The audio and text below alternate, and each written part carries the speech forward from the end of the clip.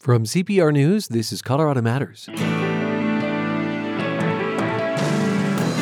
Tuition at the University of Colorado has been on the rise. So has the cost of living for educators. We've had faculty who have been offered jobs and who haven't accepted those jobs because of housing costs. The sole finalist for the job of CU president says there'd be better pay and cheaper tuition if the state invested more in higher education. But a law called Tabor limits that. So Todd Salomon wants a doubling of federal Pell Grants. I'll speak with him as regents prepare to vote on his presidency. Then, what a row of working-class homes that survived the wrecking ball tells us about the preservation of Latino history. And later, what long-haul COVID might reveal about chronic fatigue. A doctor shares his personal journey. There is no shame in being sick with this. Your membership does more than fund the news and music you rely on. It helps build a statewide community through shared experiences. Your gift means culture can be explored. It means stories can be told from the Western Slope, the Eastern Plains, and from up and down the Front Range. CPR can serve your community and other communities across Colorado because of your support. Thank you. Not a member yet? Join now at cpr.org.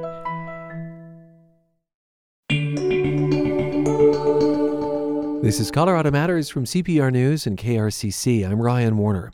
To lead the University of Colorado is akin to leading a city. The four schools, Boulder, Denver, Colorado Springs, and the medical campus, have some 60,000 students, 37,000 employees. And CU's regents have named a sole finalist for the president's job, Todd Salomon, who's been serving as interim. Critics see him as an unimaginative pick. He does know his way around the state capitol and around a spreadsheet. He used to be a state lawmaker and was budget director under former Democratic Governor Bill Ritter. Todd, thank you for being with us. Well, thank you for having me. The CU system hasn't had an academic in charge since about 2005, when historian and economist Elizabeth Hoffman was in the role. Is that notable to you or incidental to the role? You are not coming at this as an academician. You know, I think it points out kind of what the job is and isn't, and they're not a chancellor. You know, their job is to talk about the university, promote the university, advocate for the university, and to manage the university's finances with their team, and to really be a spokesperson for CU and for higher education in Colorado. You don't think, then, the role of president is fundamentally an academic role. You see it sounds almost more like a business role. Yeah, it is not fundamentally an academic role. That's a role that resides on the campuses. Our faculty are in charge of the curriculum, and the chancellors and provosts oversee those faculty. And my job is to support them so that they can be successful. Fundraiser? Do you think that's a big part of the job? That is a big part of the job. And, you know, I work with the donors closely, but I coordinate closely with the campuses as well. When you took the job as interim, you said you had no intention to apply for the permanent job. And yet here you are, sole finalist from a pool of some 40 candidates. What or who changed your mind? Well, I changed my mind, and I said I wasn't going to apply. But when I started doing the work, I saw that I could do this very well and I could move the university forward. So I threw my hat in the ring. I had to compete just like everyone else, and I went through the same process as everyone else, and I am very grateful to the regents that I have emerged to this point in the process. There are critics who say you're not qualified to lead on diversity, equity, and inclusion. The previous president, Mark Kennedy, was censured by several groups, including the Boulder Faculty Assembly, for what they saw as his failure of leadership in this arena. Can you point to something in your professional history that demonstrates you can lead on the DE&I front? You bet. So just recently, we initiated an effort to put additional resources into this priority on the campuses. And so we have a strategic plan that I helped create along with our business school dean from CU Boulder, Sharon Matusik. And that strategic plan has goals in it and metrics in it for diversity, equity, and inclusion. Give me an example of a metric. We look at the percent of new faculty, students, and staff who are coming to our campuses who are from underrepresented groups or veterans. We just did a survey on our campuses to look at the campus climate and to see the extent to which various communities feel like they belong on our campuses. Is measuring enough? No, it's not. And so you have to take action. And so we just recently allocated almost $70 million exactly for that purpose. It's for scholarships on our campuses. We're investing in efforts to increase the pipeline for faculty and staff recruitment from underrepresented groups.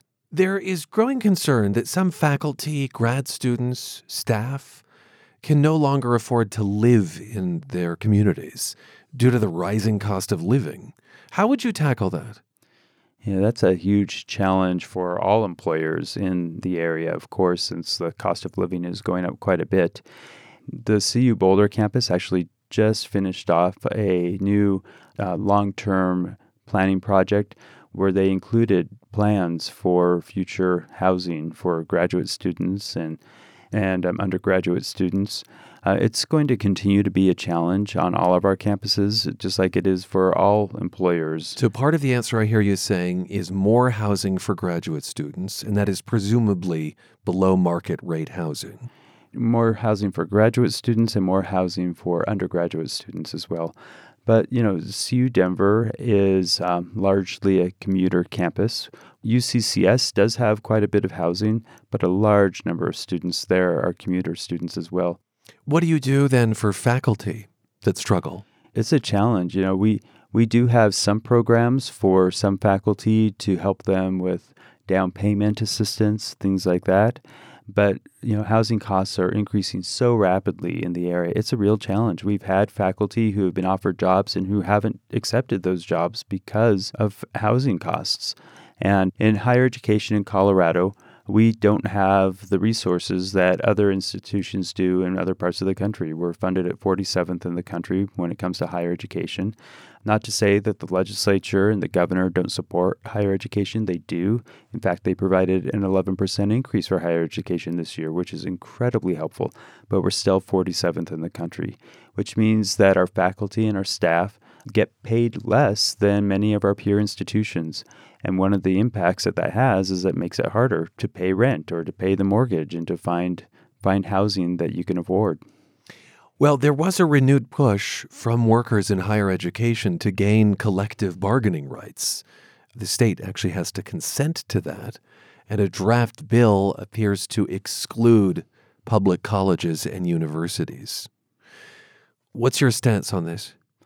So from the very beginning of that bill, we said that if higher education was going to be included, then language needed to be included in the bill that guaranteed that the state was going to cover the cost that was associated with implementation of that bill. Your point was, if there's going to be collective bargaining that results perhaps in higher salaries, higher wages, where's the money going to come from? Is the state going to backfill? Exactly.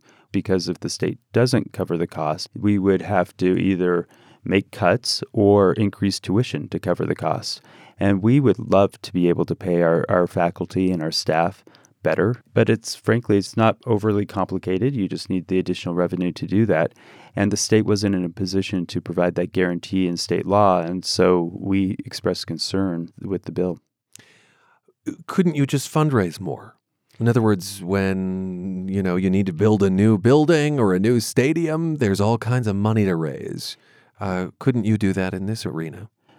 So generally, when we raise money, the gifts are very much restricted. They're restricted by contract. And so it depends on what the donor is interested in, like a building or like a program or like a scholarship, things like that. So you're saying if you went to donors and you just said, hey, our salaries are low, help us beef them up across the board, that would not be a winning message? It would not be a winning message. And the cost associated with increasing salaries is an ongoing cost. Whereas many times when donors give gifts, that's for a one-time benefit. You were Governor Bill Ritter's budget man during the 2008 recession. At that time, you and the administration introduced the negative factor. This is a tool which has withheld billions of dollars from Colorado's K-12 schools since it was put into place, kind of like a giant IOU to districts. Do you think that played a role in how many high school graduates went on to college. And that's a rate that's particularly low in Colorado. So the negative factor, or now called the budget stabilization factor, is something that was implemented during the Great Recession when we were cutting billions of dollars from the state budget. And it was one of the strategies to make sure that we were trying to spread the impact of the economic downturn across the state budget. They were very tough times. They were very tough times. And it was one of the very last things we did because it was a priority for the governor, as a priority for me to protect K through 12 and higher education and the critical services of the state. And the negative factor, or the budget stabilization factor, lives on. The legislature is trying very hard to eliminate it. Our schools are underfunded in Colorado, just like higher education. And that underfunding, it probably is a contributing factor to the high school graduation rate. Is that a legacy of Democratic leadership? In other words, the last 3 administrations have been Democratic. No, I've worked with quite a few governors and quite a few legislators and legislatures, and all have been supportive of higher education. And we have challenges in our state. We've had a few recessions along the way, which of course are bumps in the road.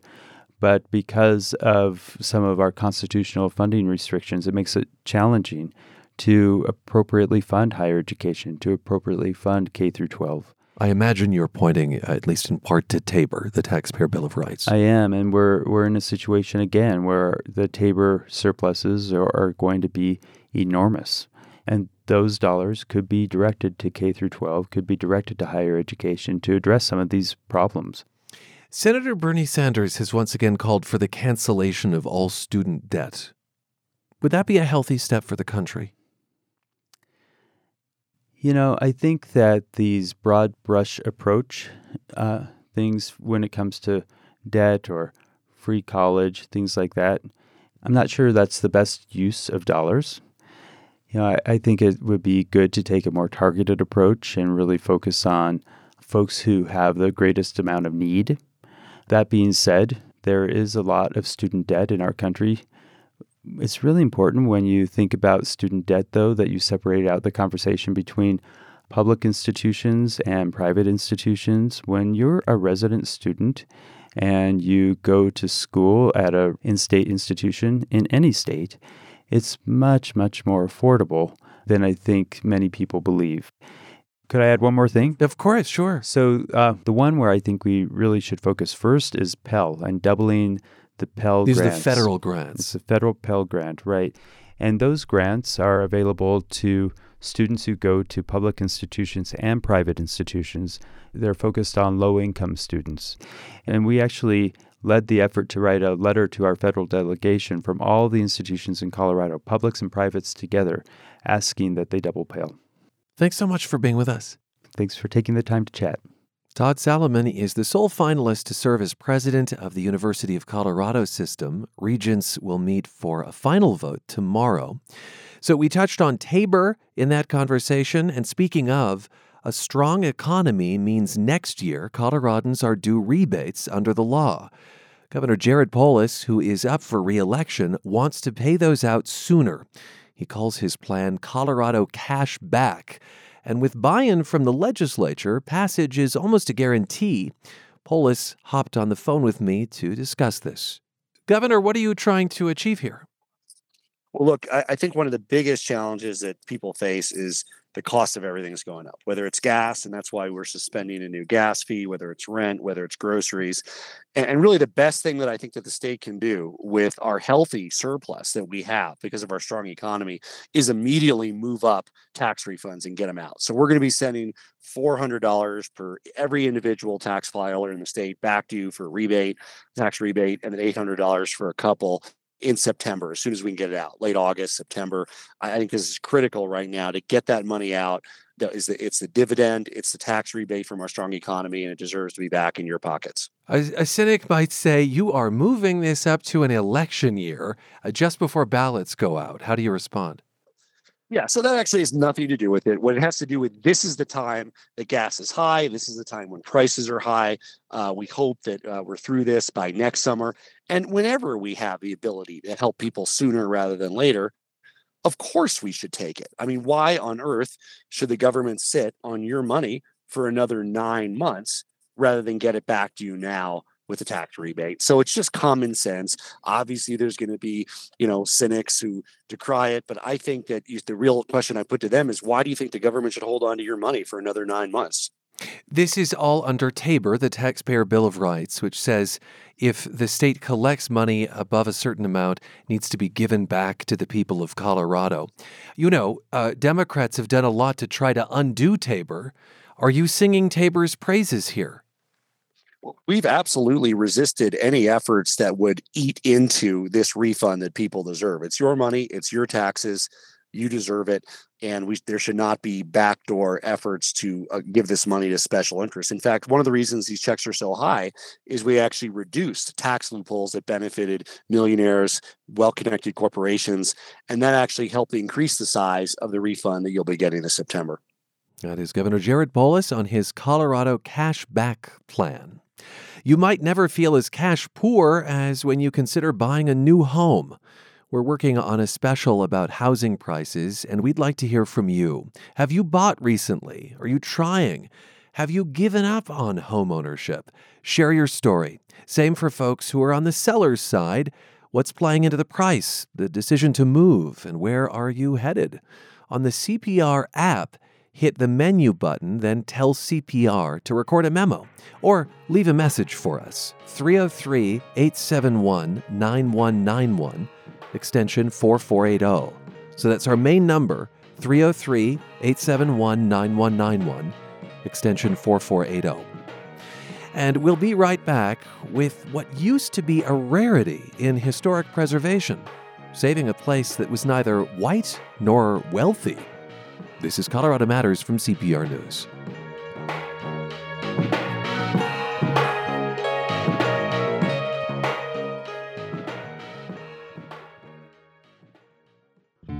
Nicotine addiction has touched the lives of so many people in Colorado. Every year on his birthday, March the 1st, he'd make a commitment to quit, and he would not last the month of March.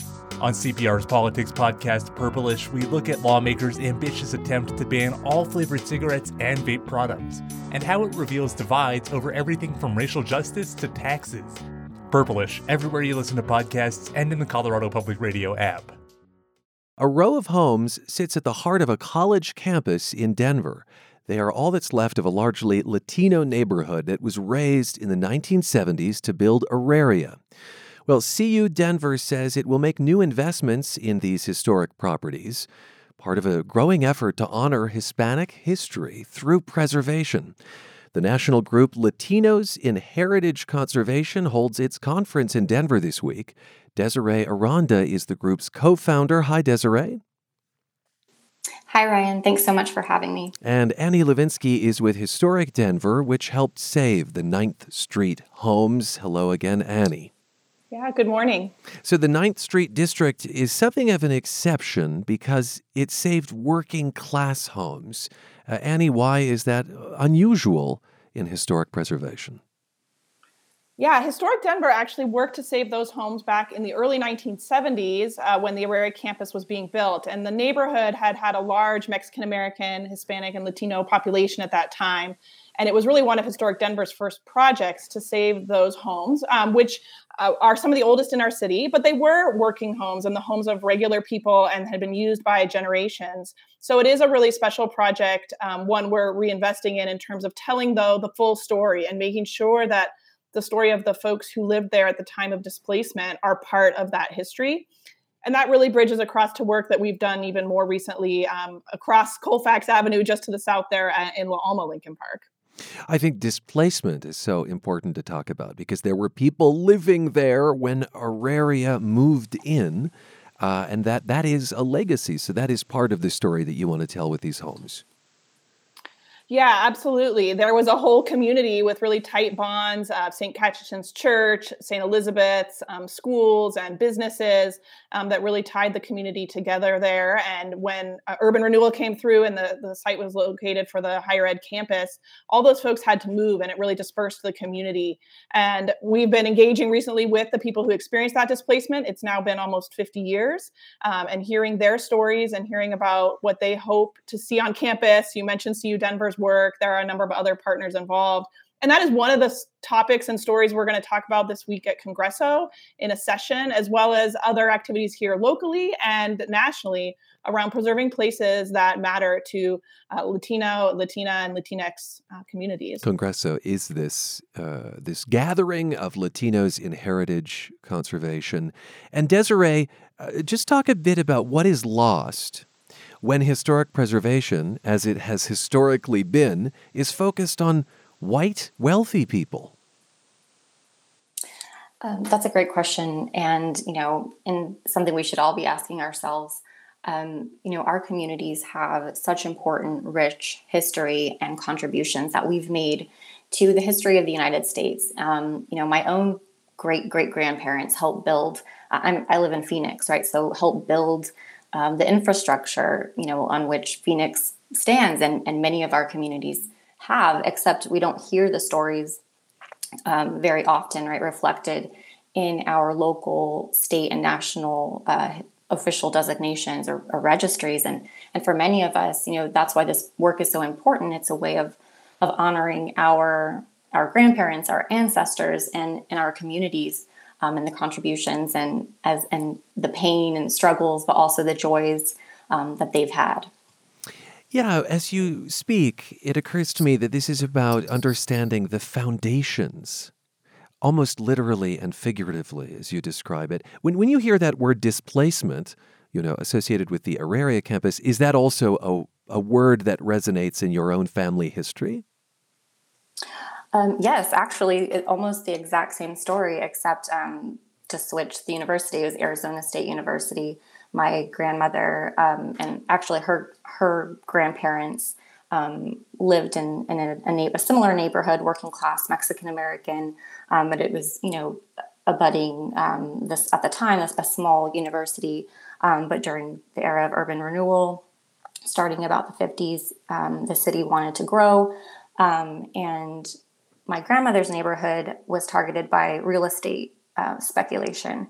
And ultimately, the entire neighborhood was displaced, and all of the homes that date back to the late 1800s, adobe homes, that these people, my family and others, built with their own hands, were displaced. A neighboring community was actually displaced with eminent domain.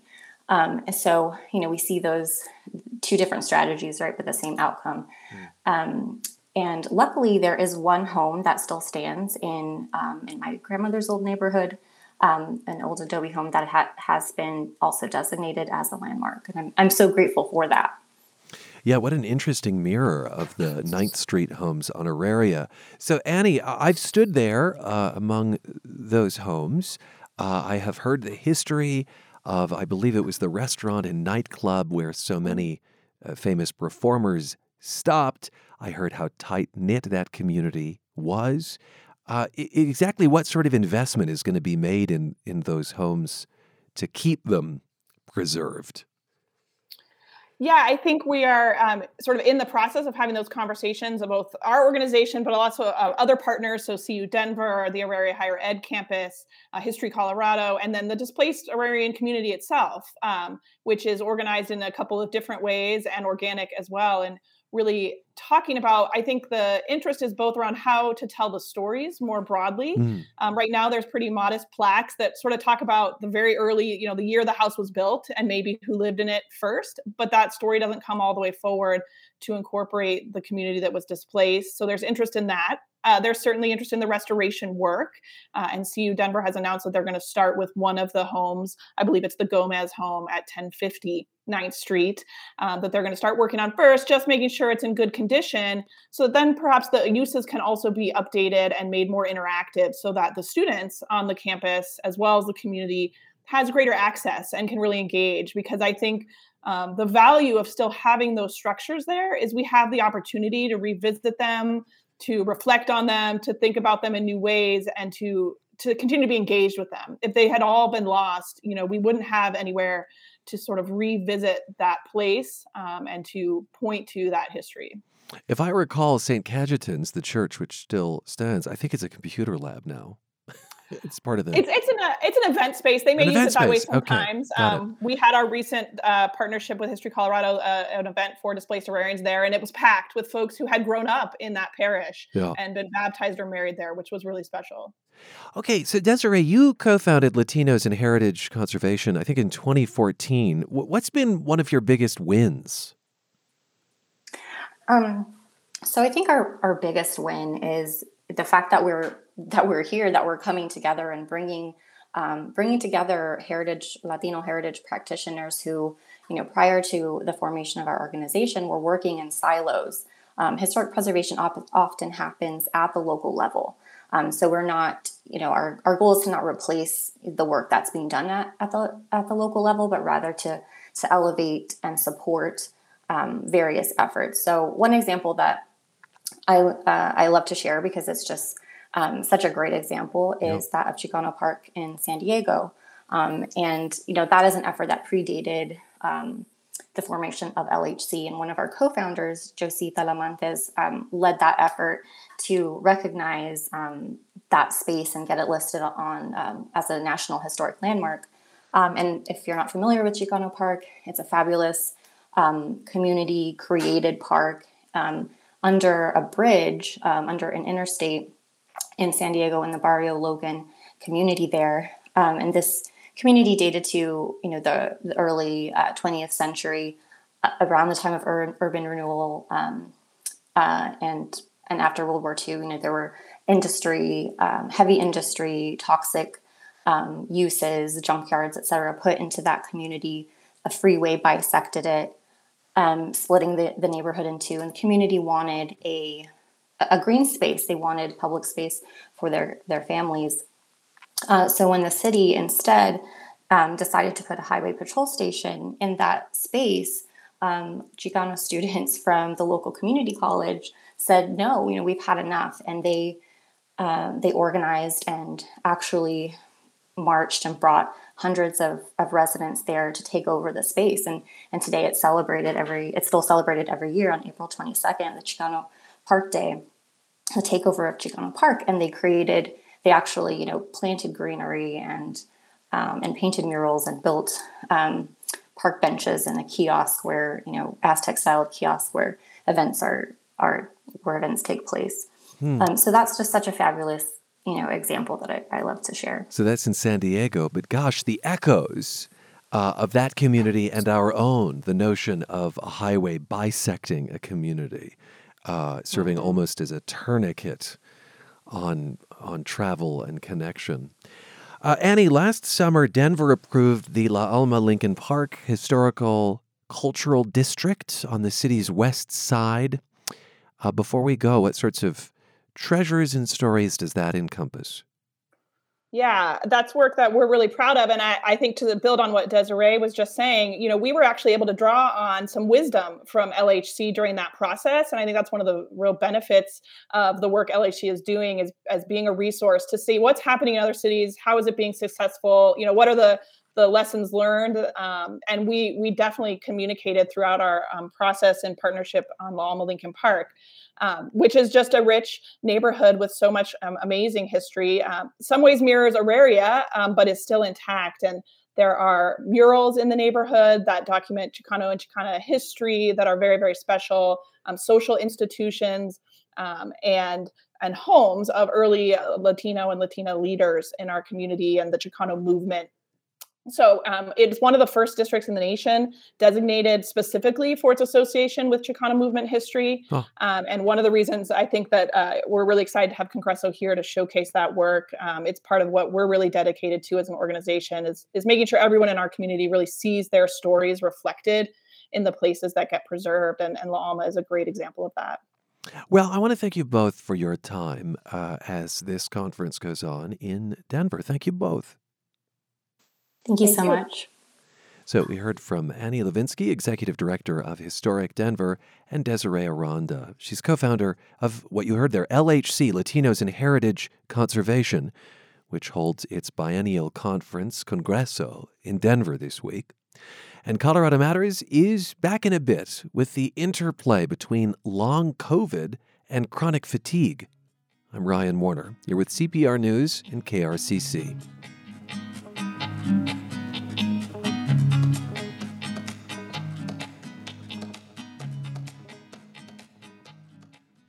The enormous T-Rex may have been a terror to all it encountered, but it was not invincible. It could be taken down by a 25-foot-long armor-clad plant eater, Ankylosaurus. The ankylosaur stood relatively low to the ground. A narrow beak helped it strip leaves from plants, but it was built like a tank, studded with spikes. Bones and other body parts fused together to make it stronger. Its most fearsome feature? The tail, where plates merged into a thick club. One swing could easily shatter the bones of a T-Rex. The ankylosaur roamed slowly across Colorado 60-some million years ago, and its 7-ton body left deep footprints on Skyline Drive near Canyon City, heading west through ancient marshlands. A Colorado postcard from Colorado Public Radio with the support of Sheets and Giggles, a Colorado company. Long COVID may have something to teach us. Those lingering symptoms of muscle pain, brain fog, and exhaustion are familiar to people who don't have COVID, but who suffer from chronic fatigue. People who are often told it's all in their heads. Like Dr. Michael Gallagher of Denver. He was a triathlete, contracted a common virus, seemed to get better, but wound up bedridden. Gallagher's new book, Run Down, is out today. We actually spoke in December. Doctor, welcome to the program. Thank you for having me on. You were a marathon runner. You are an orthopedic surgeon. That's a very physical job. What was your health like before you got sick? Before I got sick, I was a very active guy.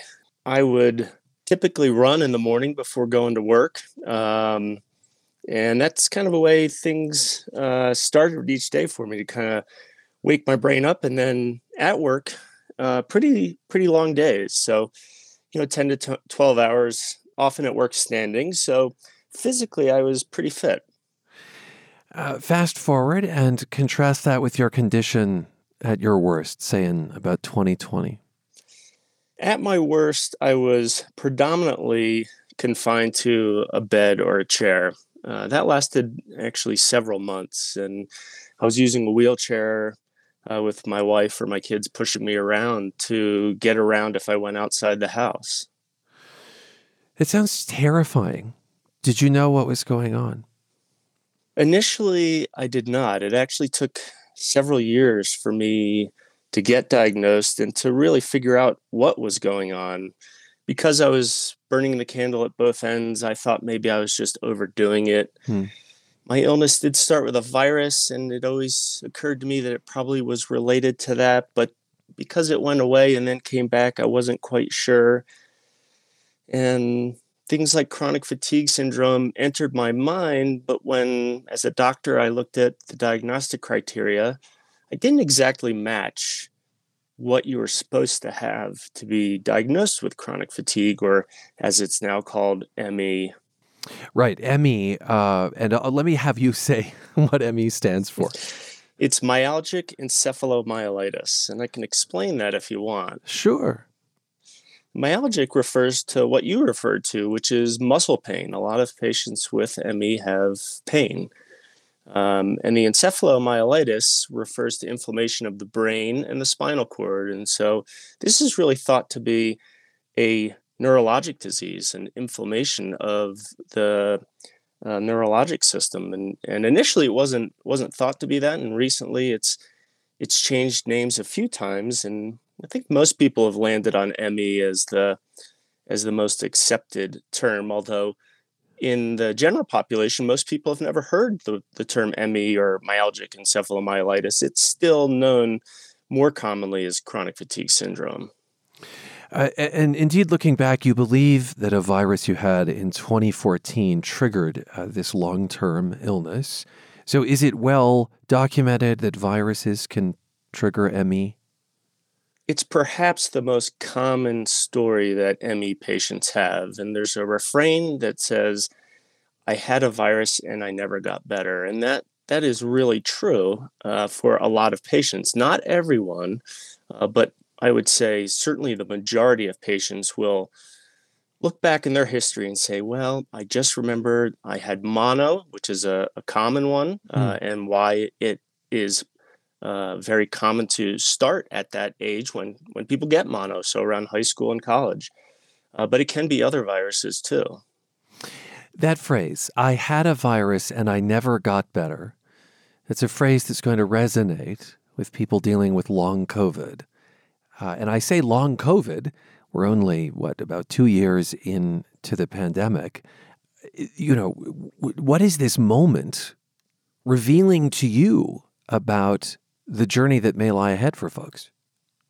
There's two sides of the coin here. There's the long COVID side, and then there's the ME side. For patients with long COVID in the entire world, this has the potential to be a significant health problem for a long time to come, especially if what we're seeing now continues with the Omicron and we get an endemic coronavirus instead of a pandemic where a year and 2 and 3 years from now, we have these waves like influenza that come every year. And if a certain percent of patients are having symptoms for an extended period of time, there may be a public health issue with that, where we see millions of people who don't feel better once the COVID goes away, and that can affect their lives. And then the other side of it is the ME side. There are a lot of us patients with ME who look at this and say, perhaps this is an opportunity for scientists to figure out what is causing ME. Is it the same as what's causing long COVID? Do we have any evidence that COVID could cause ME? I want to make sure that we're not unnecessarily confusing things, It's a great question, Ryan. We don't know yet. We don't know if ME and long COVID are the same, if long COVID is a subset of ME. But what we do know is they have a very similar constellation of symptoms. And that includes fatigue and pain and brain fog, as you mentioned, and post-exertional malaise, meaning if someone does too much, they feel sick, they have flu-like symptoms. And that, for some people, is going to a full day of work. And for other people, it's having the conversation you and I are having. And I was at that point at one time where a 20-minute conversation would make me sick. And I'm fortunate that I'm not there now, and I hope I'm never there again. But it's a testament to the fact that it is a wide-ranging set of symptoms and can be very severe at times. You're listening to Colorado Matters. I'm Ryan Warner, and we're talking about what long COVID might reveal about what has traditionally been known as chronic fatigue. And from a medical standpoint is now officially named ME, that's myalgic encephalomyelitis. And my guest, Dr. Michael Gallagher of Denver, has dealt with ME and is indeed helping us understand what the connection might be to this in long COVID, which shares many of the same symptoms. So pain, brain fog, exhaustion. And just to explore a little bit more of your personal story, how did you get, if not entirely better than you were? I think the biggest thing for me has been pacing. Pacing is perhaps the only universally recommended treatment. We all have an energy envelope. I think that's true whether you're sick or not, but in ME, it's particularly true that there is an energy envelope that you have to stay inside. If you do too much and you expend more energy than your illness will allow, it'll make you sick. And for years, I did not understand or appreciate that, and I would get sick rest because I didn't feel well, then go try to do more. I tried to push through it, which was counterproductive. It made me sicker instead of better. And so for me last year, I left work. I left work for 10 months. I was in bed. I wasn't operating. I wasn't seeing patients. I was predominantly resting. And I think that is the biggest factor for me. There are no approved medical treatments currently for ME. There are some that some doctors are trying, and some patients swear that has made them better, but the FDA has not approved a treatment for it yet. I would like to talk about the stigma of this. What was the stigma inside you about this? I mean, you'd been a runner. You'd done marathons, triathlons. Again, this very physical job of orthopedic surgery. What were your own perceptions of yourself as you dealt with this? And then what did you hear from those around you about your changed condition? I think the stigma surrounding ME is one of the hardest things for people to deal with, myself included. I identified myself as as an ultra marathoner, as an Ironman triathlete, and it was a very difficult reality to accept that I was not able to do those things.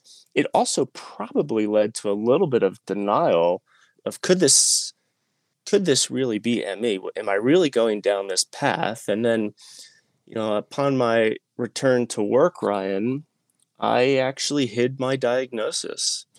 I was reluctant to come out and say that I had, what my partners understood as chronic fatigue syndrome. Even, many doctors don't understand the words myalgic encephalomyelitis. And encouraged by my family, I wrote an email to my partners and explained it all. I laid it out there for them, including everything I'd been through.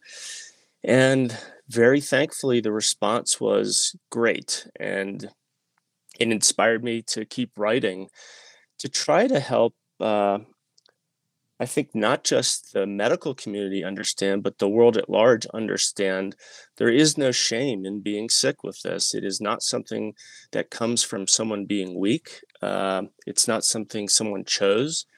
And we shouldn't have to be ashamed to say we have ME any more than we should be ashamed to say we have cancer. To what extent do you think that the stigma around ME is baked into a medical education? Like, what are medical students told about this? We were taught very little about it. We certainly were never, ever taught a mechanism of disease, meaning what causes this. We were taught in part to stay away from patients with chronic fatigue syndrome, lest they take up your time that you could be spending on patients with real problems. That was essentially the message that we were getting. Now, it was 20 plus years ago that I was in medical school, and things have changed, but a lot of us that are in practice were in medical school 20 years ago, and that's the basis of our understanding for this illness. Before we go, do you hope that COVID, long COVID, supercharges, I guess, both research into ME and maybe supercharges people's perception of it? Yeah.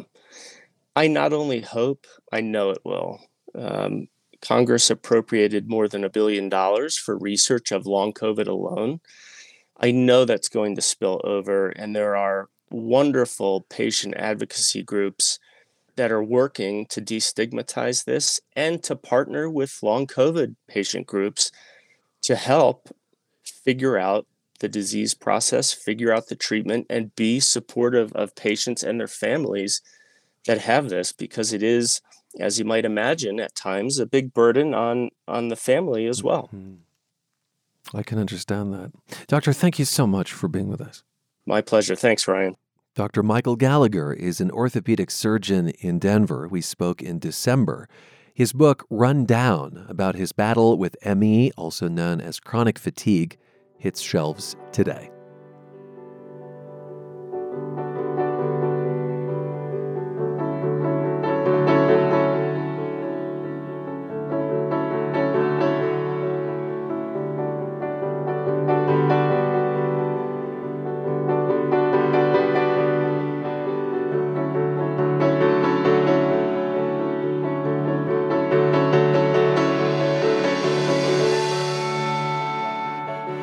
And we're back after a break. It's like skipping stones, except it's people. This is Colorado Matters from CPR News and KRCC.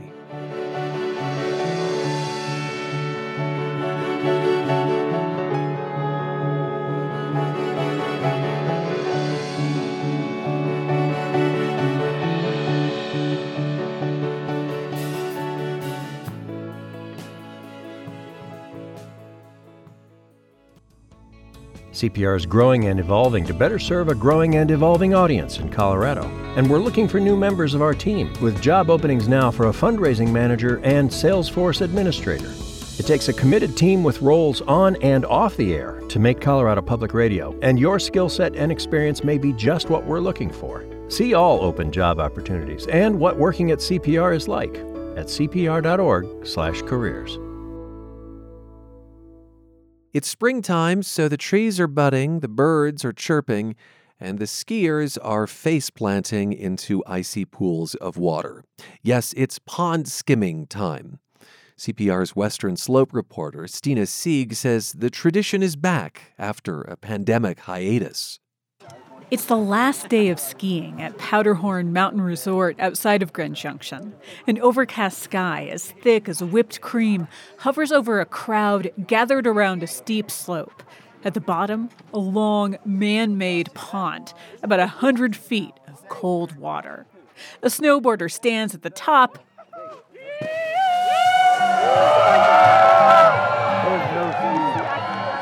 then zooms down and attempts to skim across the surface. He makes it about 3/4 of the way before slowing to a stop. I asked Ryan Robinson, who works for Powderhorn, what was going through his head as he started to sink. I thought I should have worn thicker socks. He's not just the first pond skimmer of the day, but the first in 3 years here. Because of the pandemic, ski areas have not held these events since 2019.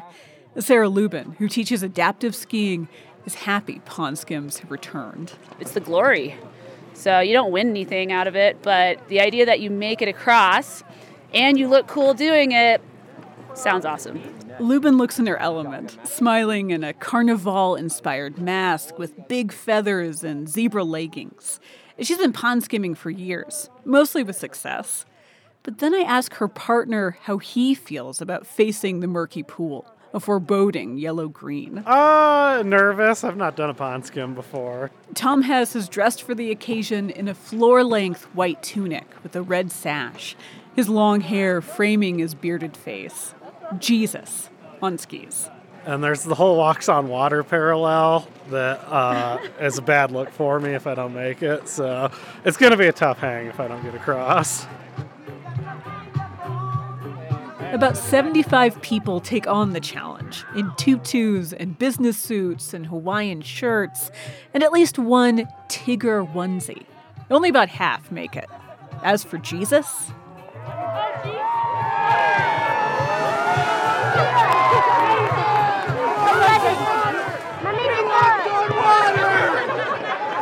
He's one of the lucky ones, his partner too. While the history of pond skimming is as hazy as an unfiltered IPA, many people trace it back to Alberta, Canada, in the late 1920s. Legend goes that two friends were enjoying a day of spring skiing when they encountered a newly formed pool of melted snow. One of them, I'm sure, asked the other to hold his beer as he tried to skim across. Kendra Scarfield with the resort Banff Sunshine Village says one made it. The other plunged into the cold. Her resort has been holding pond skims, which they call slush cups, near the same spot for more than 90 years. But she's only tried it once and crashed. And it was the coldest I have ever been in my entire life. And I'm Canadian, so that's saying a lot. Over the generations, the mix of pain and pride that pond skimming promises has rippled all over the world, often reserved for the frenzy that is the final day of the season, including at Steamboat Ski Resort on a recent freezing Sunday.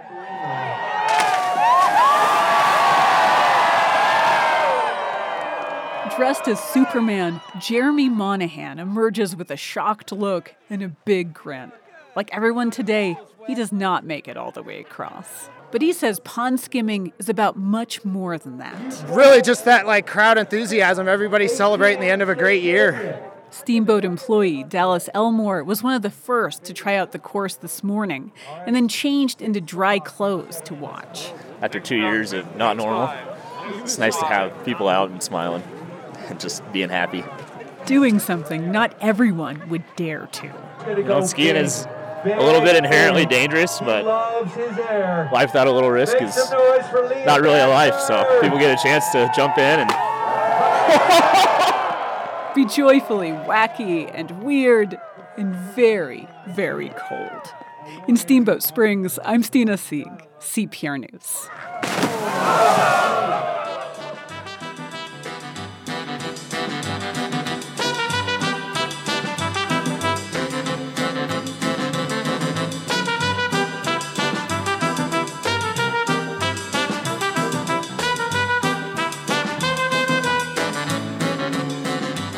Okay, if you want to see all this for yourself, the Breckenridge Splash into Spring Pond Skim is Saturday, part of the ski resort's 60th anniversary. Or you can simply browse photos at cpr.org, including one of Turbo Jerry in a mid-air flip. They're from our visuals editor, Hart van Denberg. And that is Colorado Matters for today, with thanks to a turbocharged team. Tyler Bender, Carl Bielik, Anthony Cotton, Pete Kramer, Andrea Dukakis, Michelle Fulcher, Matt Hers, Michael Hughes, Carla Jimenez, Pedro Lumbrano, Patrice Mondragon, Shane Rumsey. And I'm Ryan Warner, with special thanks to Paolo Chalceda and Nell London. This is Colorado Matters from CPR News and KRCC.